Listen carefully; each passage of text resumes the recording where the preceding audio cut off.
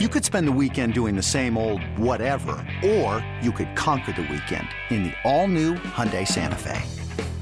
Visit HyundaiUSA.com for more details. Hyundai, there's joy in every journey.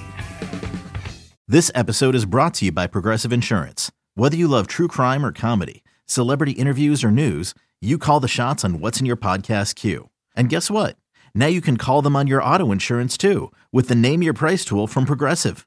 It works just the way it sounds. You tell Progressive how much you want to pay for car insurance, and they'll show you coverage options that fit your budget. Get your quote today at Progressive.com to join the over 28 million drivers who trust Progressive. Progressive Casualty Insurance Company and Affiliates. Price and coverage match limited by state law. Let's get it. All football, all the time.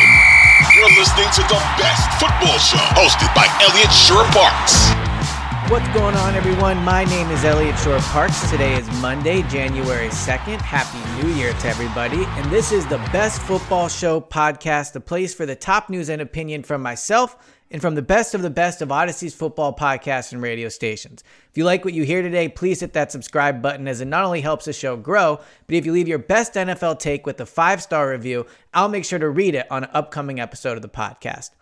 Another exciting week of football is in the books, and as good as some of those games were, some were disappointing, but as good as some of them were, there is no question the game of the week is right here. The Buffalo Bills at the Cincinnati Bengals, two of the best three teams probably in the NFL, two serious Super Bowl contenders, two teams that have been in and played in big games. Obviously, the Bengals going to the Super Bowl last year. The Bills playing in one of the best, if not the best, playoff game of all time last year versus Kansas City. And this game has everything you want. It has huge playoff implications. It has star quarterbacks. It has elite playmaking receivers. It has good defenses. It has good coaching. I mean, this could set up to be the game of the year heading right into the postseason. And let's get into all of it. The playoff implications, the quarterbacks, the receivers. Let's talk about, what the implications are of this game, which quarterbacks we would take, Joe Burrow or Josh Allen, which receiving core you would take, Jamar Chase, T. Higgins versus Stephon Diggs and Gabriel Davis, which trio you would take, and then also some of the other bits and pieces from this game before we finally make a prediction on who is going to win what is setting up to be an epic game. So first, let's talk about the implications. I don't think it's a stretch to say that the winner of this game might be the favorite to go to the Super Bowl, and the winner of this game could very well decide who the Super Bowl representative is in the AFC. So Kansas City, Las Vegas next week. If they win that game, and let's assume they do, so let's assume they win next week, and that Buffalo next week beats New England, and that Cincinnati beats Baltimore next week. So these three teams take care of business in the other games.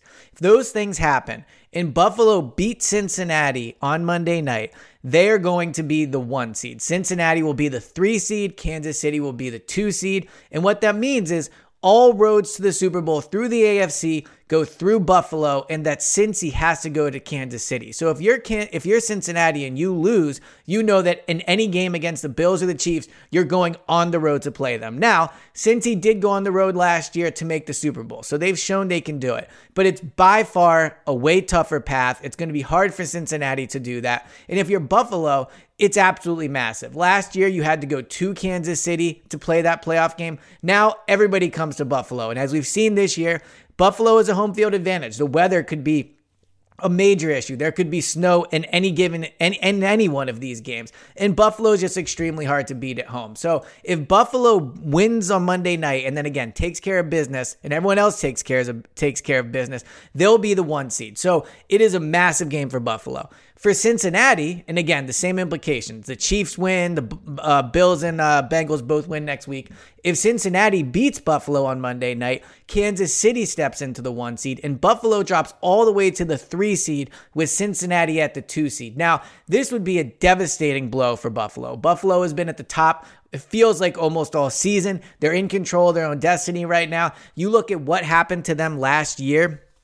To have to go to Kansas City again would just be devastating. It would be the reminders of that playoff loss last year. And if Kansas City is the 1 seed, I think you look at them, even with their defensive issues, as the clear favorite to go in. I mean, Buffalo in this scenario would potentially have to go back to Cincinnati in another playoff game in just two or 3 weeks. So this is a huge game for Cincinnati. If you get Buffalo at home again, and again, you would have just beaten them at home, then you feel really good about your chances, and you're home for 2 playoff games. And if you have to go to Kansas City for the AFC Championship game, at that point, you already have experience doing it. You went and did it last year, so it's not ideal to do it. But Kansas City wins on Monday night, and their path to the Super Bowl is way easier.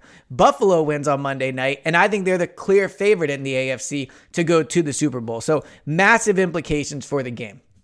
Now, which quarterback would you want in this game? I'll admit, when I started this, I was thinking to myself, all right, yeah, this is going to be Josh Allen. I think Josh Allen's a quarterback you would take. But you look at these numbers, and man, Joe Burrow, I know he gets talked about a lot. I'm not going to sit here and act like he's underreported or under-discussed. But what he's done early in his career, it's flat out remarkable. What he's been able to accomplish since coming out of LSU, of course, winning the national championship at LSU. You look at it, 81 touchdowns, 31 interceptions, almost a 69% completion percentage for his career. This year, 34 touchdowns, 12 interceptions, 69% completion percentage, 3-1 in the postseason. He does not add a lot as a runner. There's no doubt about that. 507 yards on 149 attempts, along of just 23. So he is not a dynamic runner that the opposing defense has to worry about. You see so many quarterbacks in today's NFL, and Josh Allen is one of them, where they help the running game simply because the defense has to put a defender on the quarterback. That's not Cincinnati. But he does have 10 career rushing touchdowns. He's been an effective short yard situational quarterback when needed, and he can maneuver around the pocket well. So he is not a complete statue back there. He is just not the runner that Josh Allen is. Josh Allen, 135 touchdowns in his career, 59 interceptions, 2.3 interception percentage, higher than what Joe Burrow's is. This year, 32 touchdowns, 13 interceptions, and a 63% completion. Now, I think when you decide between these two quarterbacks, what it comes down to is this. Are you taking the accuracy of Burrow or the running of Josh Allen? So because when you look at it, it's a major difference. Joe Burrow, 69% completion percentage for his career. Josh Allen, 63%, 6 whole completion, 6 whole points. So that's a big deal. Now, Josh Allen as a runner, over 3,000 yards on 537 attempts, 38 touchdowns, along of 48. I mean, he has been a dynamic, if not the best running quarterback in the NFL over this stretch. He is right there. He's not as dynamic as Lamar, but he's somewhat just as effective. Jalen Hurts, he is probably more dynamic than Hurts in a way, but Hurts is extremely effective as well. So he's been a top three running quarterback in the NFL since. So which would you take out of the two? Another day is here, and you're ready for it. What to wear? Check. Breakfast, lunch, and dinner? Check. Planning for what's next and how to save for it? That's where Bank of America can help. For your financial to-dos, Bank of America has experts ready to help get you closer to your goals. Get started at one of our local financial centers or 24/7 in our mobile banking app. Find a location near you at bankofamerica.com/talktous. What would you like the power to do? Mobile banking requires downloading the app and is only available for select devices. Message and data rates may apply. Bank of America N.A., member FDIC.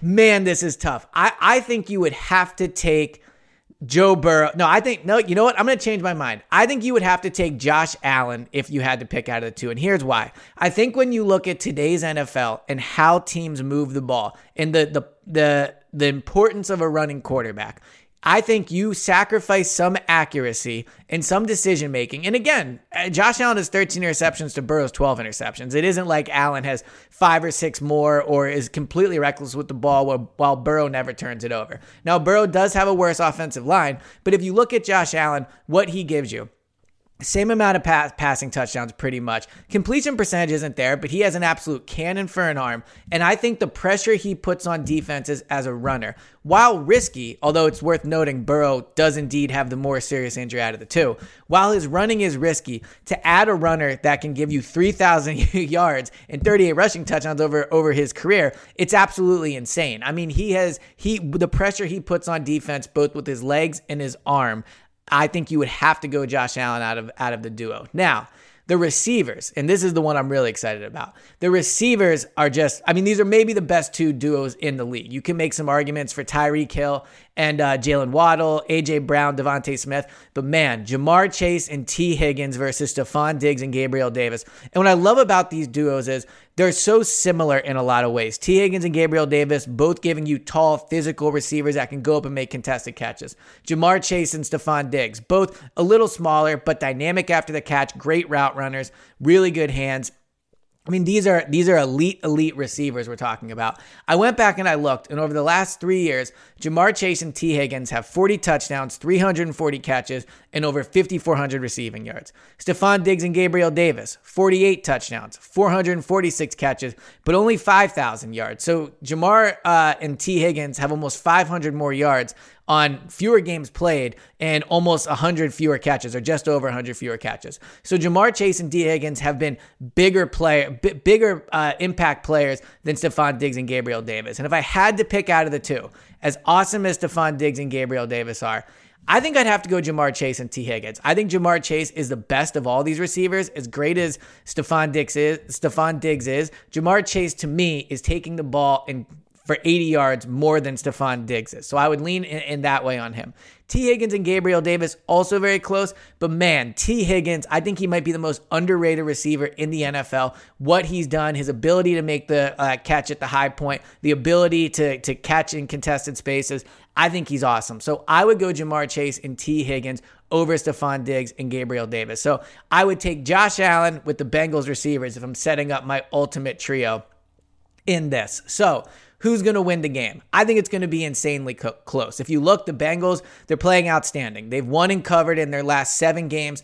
Their defense is actually giving up only 17 points per game over the last 3. The Bills are just 1 point ahead at 18 points. So both defenses are playing well. I think that the loss of La'el Collins for the year for the Bengals is obviously a big one. But on the flip side, Buffalo does not have Von Miller. So they're losing their best pass rusher. Who do I think is going to win this game? I'm going to pick the Bills. I think the Bills are meant to have home field advantage this year. I think they've gone in and they did not beat Kansas City last year, but they did go into Kansas City this year and beat them. They have played in huge games, as has the Bills, but I don't think the Bills will be afraid of the spotlight. I think Josh Allen, this is a career moment for him. I think the Bills defense is better than the Bengals defense, and I think the loss of La'el Collins is a big deal for the Bengals. So, and what is going to be the game of the year, I think, and one I cannot wait to watch tonight, I'm going to pick the Bills to beat the Bengals. This has been the latest edition of the Best Football Show podcast. Thank you guys so much for tuning in. Please hit that subscribe button and leave a 5-star review if you like what you hear, and I'll talk to you guys on Tuesday.